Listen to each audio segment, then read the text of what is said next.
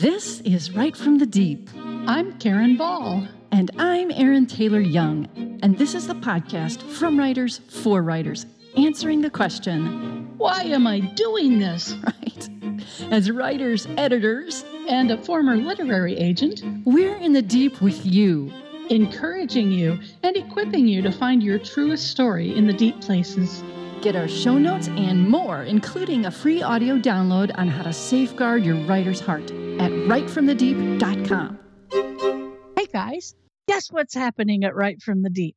As always, thank you to our patrons on Patreon. We so appreciate you. You guys help make this podcast possible. And many, many, many, many thanks to our May sponsor of the month, Priscilla Sharrow. She's working on her memoir called Bunked: Life, Love, and Laughter with Traumatic Brain Injury, which will release with Redemption Press.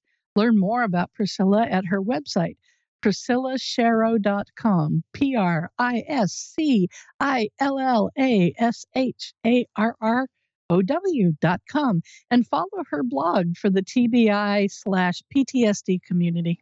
Thank you, Priscilla. Yay! And it's my turn for the wonder this week. And I'll tell you guys, when Alan and I bought this house, one of my favorite things was the backyard, the trees. I love trees. And the deck and the big windows we have that overlook the deck and the backyard. And even better, the deck came with furniture. So I could sit on the deck. Well, we did know that there was some wood rot on the deck that was going to have to be dealt with. And well, alas, the time came for us to deal with it.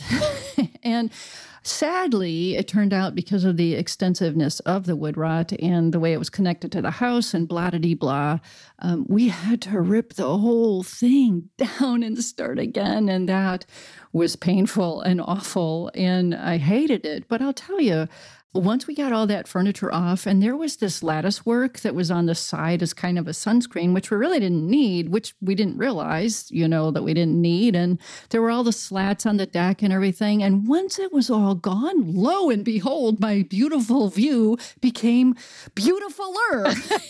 Yes, that is my word. And it was glorious. And then we put the new deck on, and we were able to find a way to use cable for the railing. And oh my goodness, the view is like a million kabillion times better. And I have to tell you, I was whining, oh, I got to tear it down and change and blah, blah, blah. I didn't even realize how much of the view was blocked. We didn't even put all the furniture back on. We just didn't even think about it. And it's like so much better. And I love how that happens, how God does these things with us. Something that looks like a tragedy, got to rip off that deck, turns into something glorious that we never could have imagined. And it's just even a better gift now than it was before. And I'm so thankful. It's such a wonder how God does that. Look in your life at something that might be sad or bothering you or doesn't look like anything good is going to come. I bet you guys somewhere, some way, somehow you will see how God is going to make it into something better, building something better in us and through us. And that's a wonder. And now, here's the show. Welcome, listeners. Welcome into the deep with us. We're glad that you're here. In episode 189, part 1 on the Writer's Psalm, which we've dubbed Psalm 42, the Writer's Psalm, we ended with the truth that emotions have a way of ebbing and flowing. How often have you felt down one day thinking like it's time to hang up the keyboard, and the next day you wonder why on earth you were so depressed or despondent? And no, that doesn't mean you're bipolar. It simply means you're experiencing the normal emotional ebb and flow of being a writer. And, just when we think we've dealt with those emotions that are pulling us down, something else happens, as it did with David, because this is what he goes into. My heart is breaking as I remember how it used to be. I walked among the crowds of worshipers, leading a great procession to the house of God, singing for joy and giving thanks amid the sound of great celebration. Well, there you go. Another of Satan's tactics, encouraging us to focus on the rear view mirror. Amen. If you guys have been in publishing for a while, and especially if you experienced some success and, that success seems far too long ago, the enemy loves to come and whisper in your ear about how it used to be. Remember how things were when you first started? How exciting it all was, how the newness of writing and being published had you waking to each day with anticipation, maybe even joy. Remember how you felt so fulfilled? Well, that's all gone now. So, what was the point? You've wasted time and money that should have been used, blah, blah, blah, blah, blah, Yeah. blah. The tactic, guys, is so very effective, isn't it? I mean, especially with the changes happening in publishing over the last several years, it does often seem so much harder now. Maybe some of us have lost contracts, or most of us, or all of us, or we can't seem to find someone who wants to give us a new contract, or maybe we decide to go indie, but that we discover has its own big pile of difficulties, and we're just like, why can't it be like it was? Oh, friends, remember how we warned you against comparing yourself to others? Well, comparing where you are now to where you used to be, letting that comparison stir up a sense of defeat and discouragement, longing for what was, guys, that doesn't help with what is, not ever. So when you're tempted to do that, instead, go with the next several verses of Psalm 42 and say with David, why am I discouraged? Why is my heart so sad? I will put my hope in God. I will praise him again, my Savior and my God. Did you catch what he did there, guys? Acknowledging who God is. That's what he did. And it's in there, and it's a powerful weapon against Satan's lies. So please, every day, every time you feel that enemy tickling your ears and your spirit, ask yourself one question, because the answer will send the enemy and his forces away. Here's the question. Who is God to me? Is he Elohim, the one and only true God, the master creator? No one is more trustworthy. No one else is sovereign. There is no other God but him. Is he Jehovah Rohi, the Lord, my shepherd, the one who watches over me, guarding me from all enemies, who fights to save me from predators like Satan, whose staff will always guide and protect me? Is he Jehovah Jireh, the Lord my provider, the one who meets all my needs, no matter what they are, the one who has never let his own go hungry or be lost, the one who provided us with a way to escape sin and death?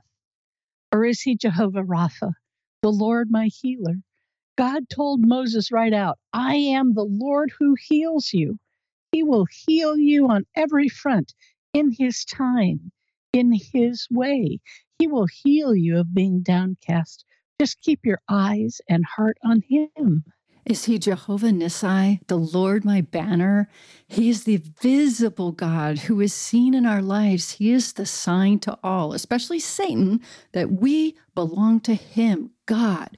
As our banner, God lets everyone know he is with us, our protection and shield, and they will try to do us harm at their own spiritual and eternal peril. Remember Isaiah 54:17, no weapon formed against you shall succeed. Maybe he's Jehovah M'Kadesh, the Lord my sanctifier. God makes me holy. I don't do that. I can't do that.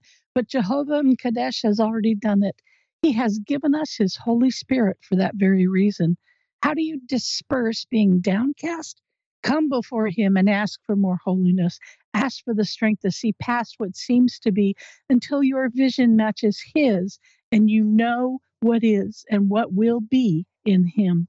Is he Jehovah Shalom, the Lord my peace? Strong's Concordance tells us that shalom means completeness, soundness, welfare. When the Lord is our peace, we are complete. We are sound in him, not to be shaken. Our welfare is in his hands. What better place could it be?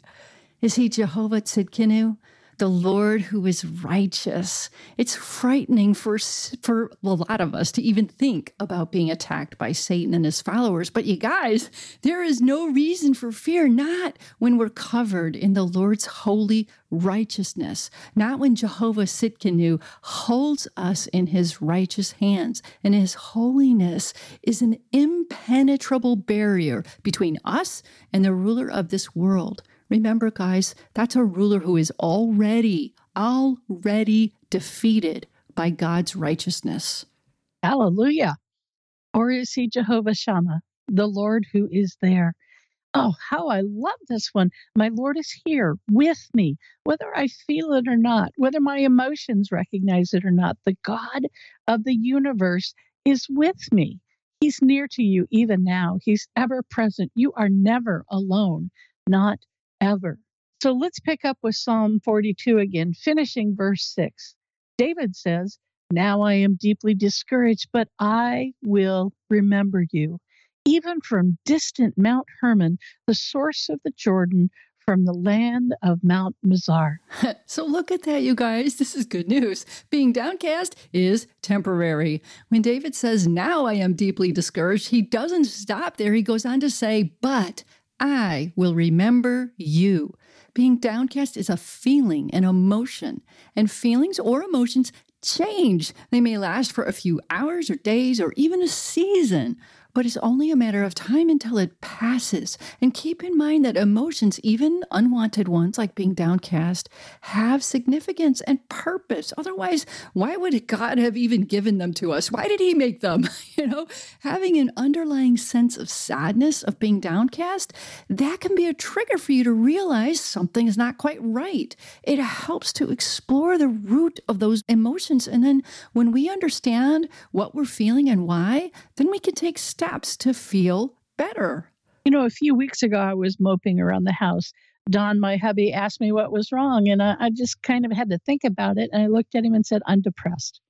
Now, I wasn't talking about true depression, like clinical depression, but what I meant was I was feeling downcast, like something just wasn't quite right. We talked it through, and I realized we've had so many gray, rainy days lately. Where I lived in Southern Oregon, we had some rain, but we had a lot of sunshine. Up here in Washington, there's a reason they call it the Emerald State, guys. It rains all the time. So Don and I have always turned off lights if we're not in a room, because why pay for electricity that isn't needed? But as we talked, I realized I was missing sunshine and light. So we agreed that when the days are gray on a consistent basis, we'll keep more lights on and we'll pull open the window blinds to let in as much light as possible. Within a few days, I was back to being cheerful, laughing at the antics of the birds and squirrels in my yard and savoring God's goodness. That's cool. But of course, not all causes of being downcast are easy to discern. So ask God to open your eyes to why you're feeling as you are. Sometimes you can make changes to lift the gloom, but other times you need to wait on God to release you from those emotions. Whatever the case, though, it's temporary. Sometimes it lasts for days, again, like we said. Sometimes it lasts for a season, but it will pass. I kind of saw that illustrated when Don and I recently visited Friday Harbor on San Juan Island. On the ferry ride to the island, I was fascinated by all the currents and swirls and whitecaps on the surface of the waters of the Puget Sound. It was so strange. You'd look out and you'd see smooth and then little whitecaps and little whirlpools. I couldn't help but wonder what was beneath the waters that was causing all these different actions. Were there orcas having a party down there? Or was it caused by some fish or whale? Or could it just be a difference in water temperature in the different depths? I didn't know. But here's what I love about taking a look at this and thinking about it. Whatever the underlying cause, the ferry just kept gliding along on the surface, not the least bothered. It just kept moving forward. That vessel was built to ride the surface and keep going. Just remember, times of being downcast are often based on how things seem to be, or even worse, wondering what's happening until you grow afraid that maybe, just maybe, God has left you on your own. But the reality is, While we may not know where God is leading us or why, what we do know without a doubt is that He is leading us. And these downcast feelings will pass in the light of His truth. David even started to understand that with the next verse, verse 7. I hear the tumult of the raging seas as your waves and surging tides sweep over me.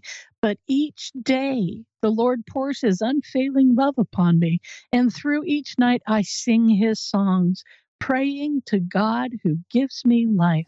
I love this. In this moment, David's soul is not downcast. It's focused on God, on praising and worshiping Him.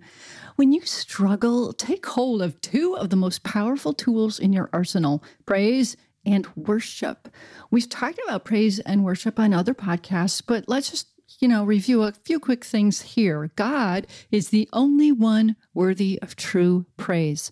And the praise we give God isn't like praising someone for like doing a good job or something. It's not based on what we think of God.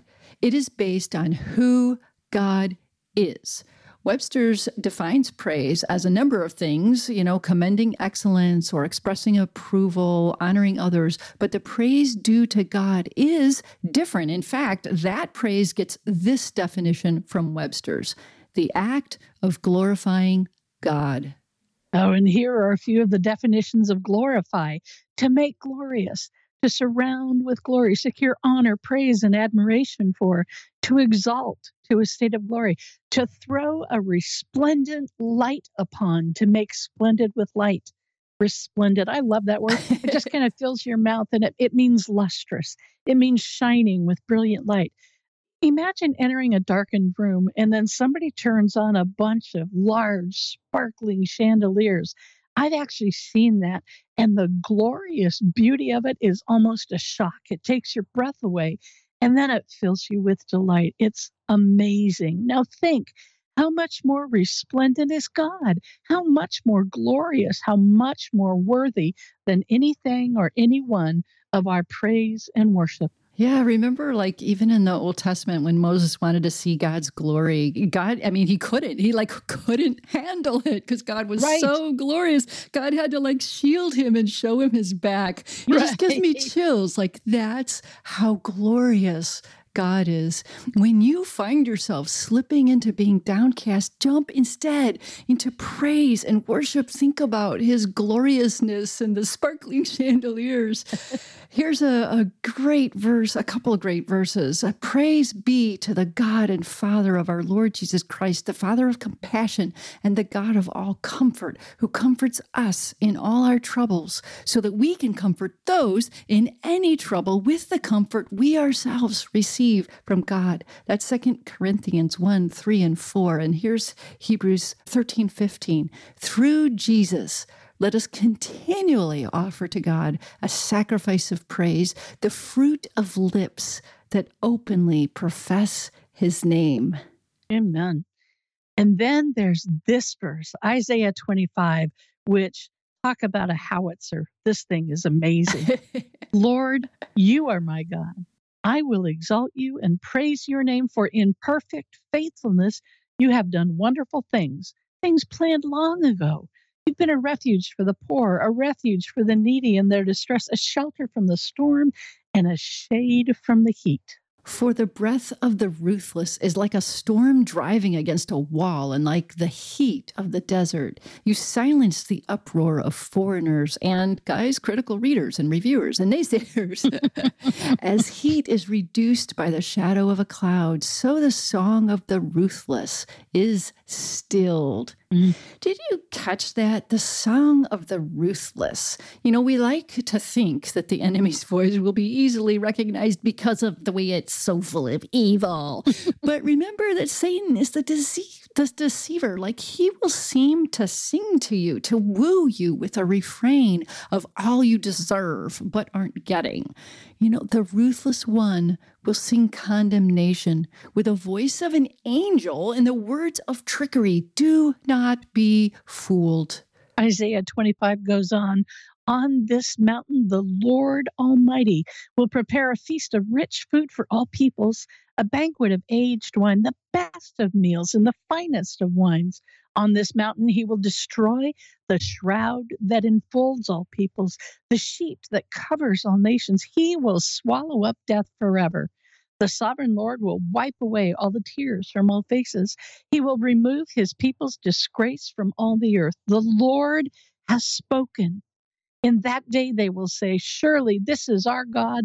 We trusted in him and he saved us. This is the Lord. We trusted in him. Let us rejoice and be glad in his salvation. Love it. Remember that old saying, God said, and I believe it? God has said, you are precious to him. Believe it. God has said he will never leave you or forsake you. Believe it. God has said he loves you so much. He has sent his beloved son to die for us, to restore us to himself. Believe it. Friends, if God has said you're a writer, then God has spoken. Believe it. Yes.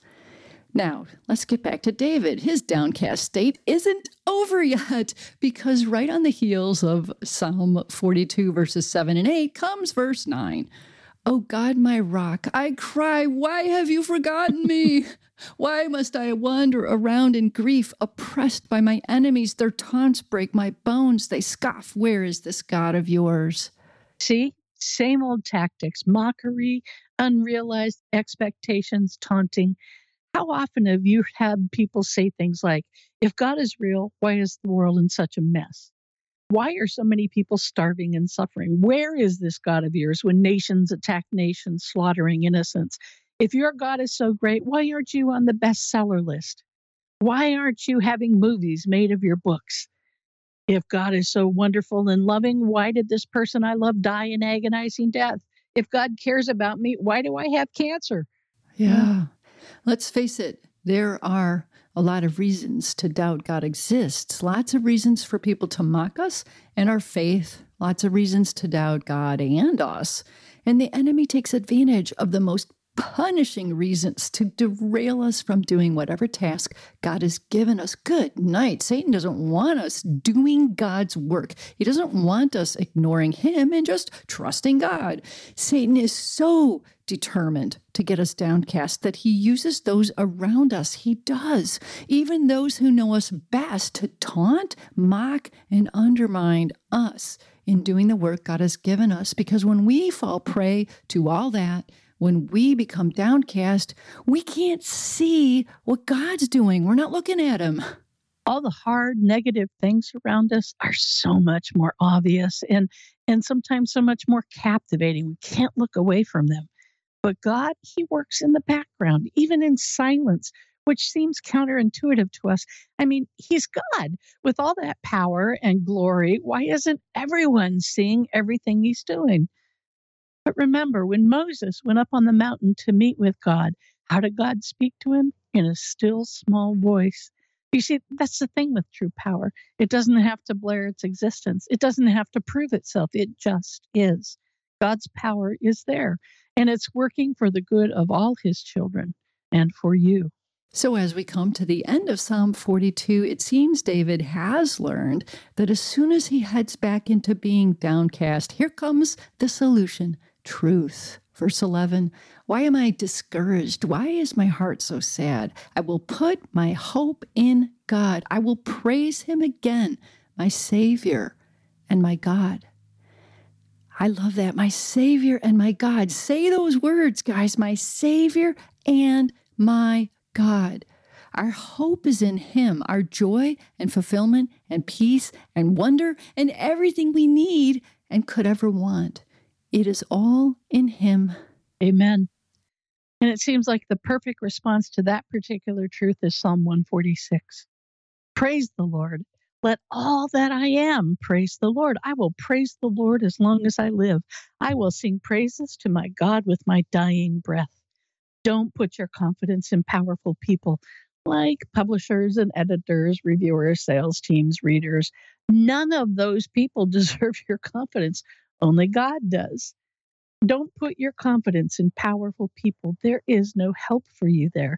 When they breathe their last, they return to the earth, and all their plans die with them. But joyful are those who have the God of Israel as their helper, whose hope is in the Lord their God. He made heaven and earth, the sea, and everything in them. He keeps every promise forever.